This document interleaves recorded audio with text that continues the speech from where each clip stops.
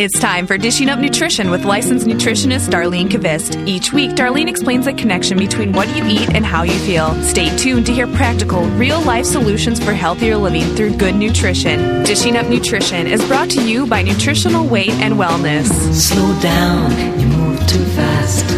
You got to make Well, welcome to Dishing Up Nutrition. I'm Darlene Kvist, licensed nutritionist and certified nutrition specialist and host of Dishing Up Nutrition. I want to thank Leah and Nell and Teresa for sharing a life-changing show last week while I was off teaching the Menopause Survival Seminar. Busy. The 5-hour one. Yes. If you missed last week's radio show, I encourage you to listen to the podcast, Making a Commitment to Your Health. It was a great show. It was inspiring, especially if you have a lot of weight to lose, because Nell talked about her 90 pounds that she lost 7 or 8 years ago. Yes. It's still gone. It's still gone. It's awesome. Or if you have an autoimmune disease, and Leah talked about her really serious asthma that she had, again, 8 years ago. Right. And it's gone. And she's feeling great. No meds, nothing. And then Teresa talked about, she has 3 small children, and she is really gung-ho on making sure that they eat right so they stay healthy and full of energy, and, they're not sick all the time. Right. So it was a great show. It was a great show. So today's show is a topic, we have never, ever had before. So, Teresa and Nell and Leah, they talked about this. It all starts in the kitchen. Right. Well, this one, it all starts in the bathroom. It sure does. Because we're talking about how to be a poop detective with Dr. Kristen Struble. She's a pediatrician and author of a fun children's book called How to Be a Poop Detective. Now, I know we all want to know how, so listen in. So before we start our discussion with Dr. Struble, I want to use a little bit of time to alert your husband and your kids. Yeah. Because, I know what they always say. Oh, she's talking about sugar again? No, we're not talking about sugar. Not at all. We're talking about something that they can enjoy. Yeah. They can wrap their head around. So, anyway, we think this is going to be a fun show. So the voice that you've been listening to here is Marcy Vasquez. She's joining us today as a co-host. She's a licensed nutritionist. She sees clients at our Wayzata location and also at our Eden Prairie office. And Marcy, you're out and about a lot teaching. I am. You're doing a lot of nutrition presentations for small businesses, large businesses. Yes, and it's just so fun to get our message out there. So she's also working on a very special project that is really dear to my heart, a nutritional approach to helping people with an eating disorder. Together we're emphasizing kind of the nutritional, biochemical That's right. causes and helping people overcome their eating disorders through this. It's a new, unique approach. Yeah, it really is. And this topic is, of course, really, near and dear to my heart as well. Having once been in the grips of an eating disorder. So I'm really humbled actually to share this new approach to those that are struggling with eating disorders. And I think, if you are curious, it would be a great place to start to go to our website, weightandwellness.com, and pull up the testimonial about Jennifer and how she healed after healing her intestinal tract and eliminating the foods her body was really sensitive to, and her compulsive overexercising and restriction of food stopped. It's just a remarkable story. It is a remarkable story. And we've actually had her on the air a couple of times. Right. And we should have Jennifer come back on. We should, to share it. Yeah. Because it goes against what most people have been taught about eating disorder. Oh, definitely. It's going to a much deeper level. Much deeper, yes. Marcy, I know you have not totally documented all your successes and all the things that we've been talking about. Right. But, really daily, we're helping people with their food compulsions, whatever they are. Whatever it is, right. So enough on that. Yes. So now on to a more fun topic that I'm sure, Marcy, your twins would giggle over. Oh, for sure. I even have clients who giggle about poop. So, we're going to be talking about the poop detector. That's right. So we are pleased to have Dr. Kristen Struble, the author and practicing pediatrician in Phoenix, Arizona, joining us today. Good morning, Dr. Struble. So, good morning. Good. Hello. You're on the line. Everything's going to work this morning now. So it's an interesting book. It's a fun book to look at. It is fun. So what inspired you to write a book about poop for kids? I know you're a pediatrician. Well, just let me say I'm honored to have been asked to be on your show. I'm just amazed by everything you all are doing, and I'm in love with your cookbook.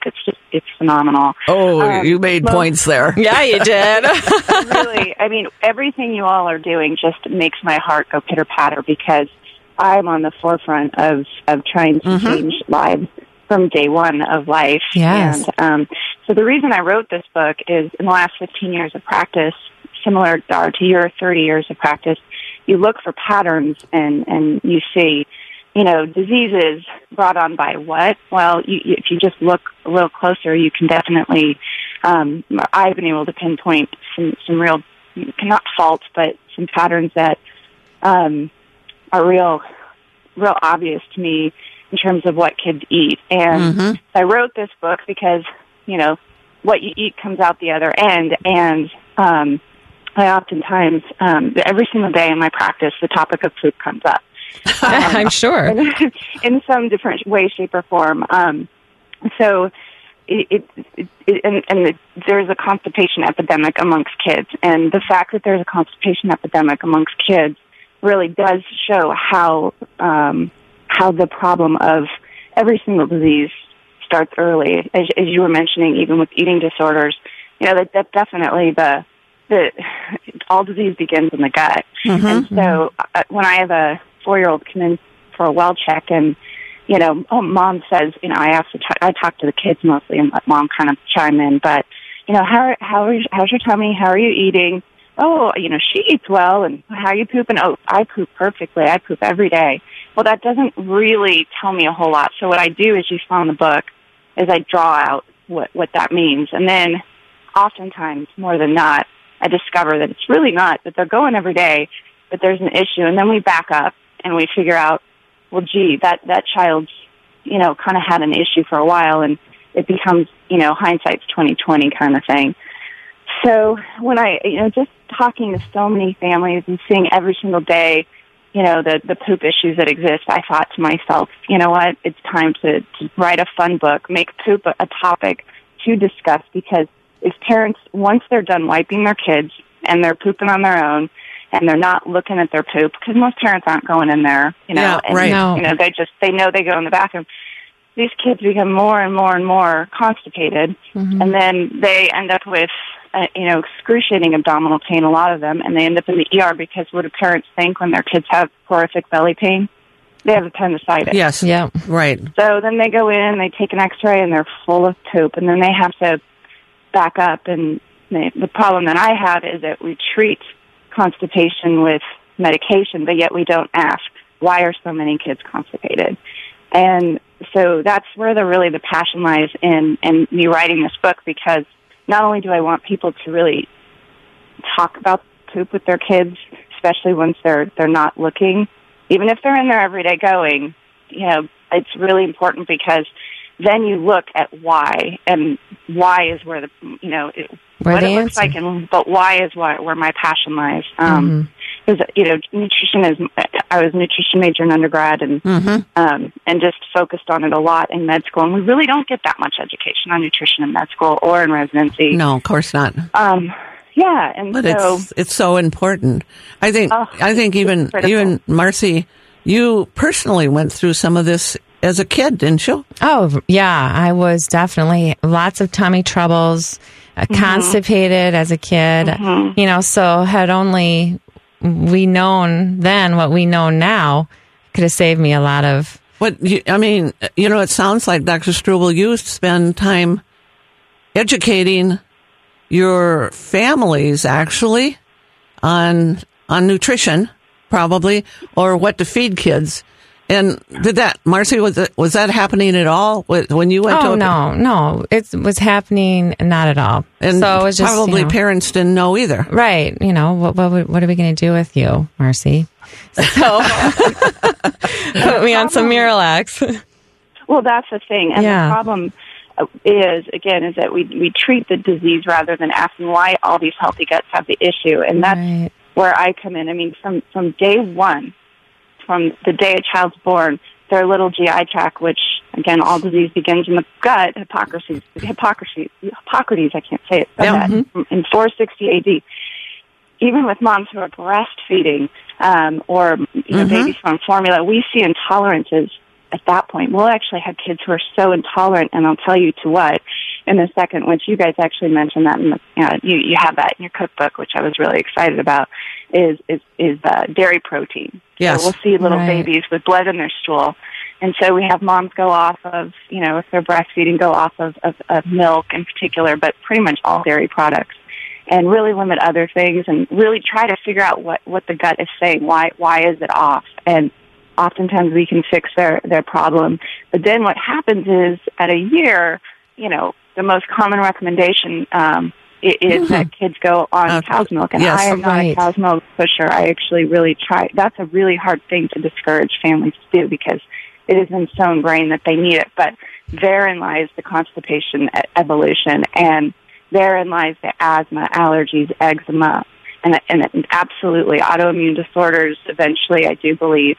In my opinion, a lot of the inflammatory states that we see within the body are directly affected by what we're eating, and more importantly, in kids, what we're taught is what they're supposed to be drinking, which is milk, and really they don't need it.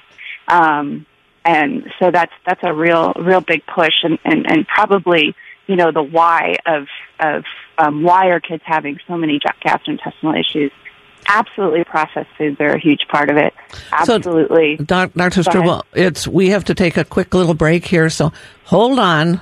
And, we'll come back to our discussion in just a few minutes. Yeah. Yes. So you are listening to Dishing Up Nutrition, and I am Marcy Vasky, licensed nutritionist, and I'm in studio with Darlene Kavis, licensed nutritionist, and joining us today by phone from Phoenix, Arizona is Dr. Kristen Struble, a practicing pediatrician and author of a fun children's book titled How to Be a Poop Detective. So if you have questions for our guests, please call us here in the studio at 651-641-1071. Well, welcome back to Dishing Up Nutrition.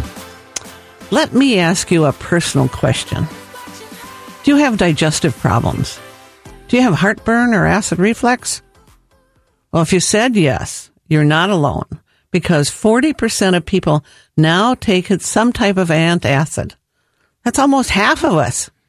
So let me ask you another question, another personal question. Have you realized the cause of your acid reflux are the foods that you're eating?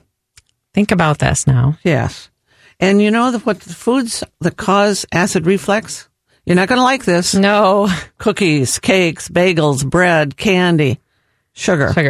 The solution is not the little purple pill, but the solution is eating the Weight and Wellness eating plan. Healthy meat, vegetables, and good fat. So need to learn this way of eating? Check out our website at weightandwellness.com for a class starting very soon. And we have some callers, right? We sure do. Dr. Struble, we have callers. So okay. So let's get to it. So we have Kristen on the line. Welcome, Kristen, to Dishing Up Nutrition. Hi, thank you. Good morning. Hi, I had just wanted to call in and make the connection that I had seen on an article online, but it was written by Slate, or was included in Slate several years ago. It's called The Real Reason Your Child Wets the Bed. And it references a Dr. Sean O'Regan, who back in the 80s, he was a kidney specialist, and his own child was chronically wetting the bed, and he made the discovery of the correlation between a child who is so chronically constipated that they lose bowel tone and the bladder not getting the signal whether it's full or not, and it's a very, very, very high percentage of children who are chronically wetting the bed who are actually constipated. Very often the parents are asked, does the child have bowel movements? They're like, oh yeah, every day, but they're not addressing how far back up the child is backed up. So, Dr. Struble, have you found that to be true? 100%. Okay. Actually, it's a really, really, really important. Thank you for calling in with that. So many kids who have bedwetting are constipated, and that's very true. If their rectal vault, we call it, is full of stool, it actually puts pressure on the tube that drains the bladder called the urethra, and so they're not even really emptying their bladder completely a lot of times, and their colon is really stretched. That poop that's about to come out, that area is stretched. And not only does it oftentimes cause nighttime bedwetting, but some of those kids dribble during the day. And also some kids actually end up with urinary tract infections recurrently because they're constipated. Makes sense. Yes, because again, that urine sits there and it's not able to come out. So a lot of times if you solve the constipation issue, they sleep better through the night, and they actually, that problem goes away. Interestingly enough, though, a lot of those kids who have bedwetting issues, have urinary tract infections, a lot of them have had a history of gastroesophageal reflux disease, and you can see that in their tonsils. I mean, you all know that just with your background. It's just amazing how our gut really talks to us. I mean, every organ system is affected, and even something that seems as simple as bedwetting, that definitely can be solved by making certain that we're moving our bowels properly, and that we're not full of poop, and you can regain that tone. By the way, it just takes a long time. So I think one of the things that you're really saying is, the babies that are born or the ones that have colic, right away, that's a sign and signal that they've got digestive problems, and they're probably having some issue with some type of food that they're taking in, even if it's breast milk, as you said. It's because of what mom is eating. So it's a new way to think about this, but I thought that was a great call because, when I was listening to you, I thought, we also work with a lot of adults, a lot of adult women that are also having some incontinence problems. It's one of the things that I probably don't check carefully enough is their level of constipation. Yes. I think I do, but you have to keep asking that over and over, don't we, Marcy? Oh, we do. Are you going? I mean, this is really worth the show today for parents to realize that that's really key to bedwetting. Great call. It is, definitely. And it's not just if they're going. Again, it's the... Yes. It's what it looks like. Right. Yeah. If your kiddo's clogging the toilet because they have such massive poops, or if they just have little... Well, that's what I talk about in my book. Is right. Yeah, let's talk about that. Let's share that a little bit. Because you've got 5 different shapes, or S's, you call them. And I know shape is one of them. But talk about that a little bit, Dr. Struble. Okay, so the shape should look like a hot dog, a log, what I call a snake, something that's long and not a. It shouldn't be shaped like meatballs. They shouldn't look like baseballs. They shouldn't look like footballs. They should look long and like the shape of a hot dog. Some people describe it as a banana. It definitely should look like that pretty much every time you poop. If it's meatballs or that footballs or baseballs or then you know that you're in trouble. Even if they have logs in between, there's still probably an issue. There yes. So that's the shape. And with that, it should be soft. So if you have the meatballs or the nuggets or however you want to describe it, that's not a log. Then they're typically hard. They're typically firm, and those hurt coming out a lot of times. So, and then it should sink because as both are, I'm sure, aware that if it floats, then that means that there's a lot of fat that's not being absorbed in the poop. And then it should be brown. It shouldn't be black or red or white or green. It should definitely be brown. And then here's the one that's really important is it should shoot out. It shouldn't be that kids have to sit there for 5 and 20 minutes. It should, you eat breakfast, you have that cephalocolic reflex, as it's called.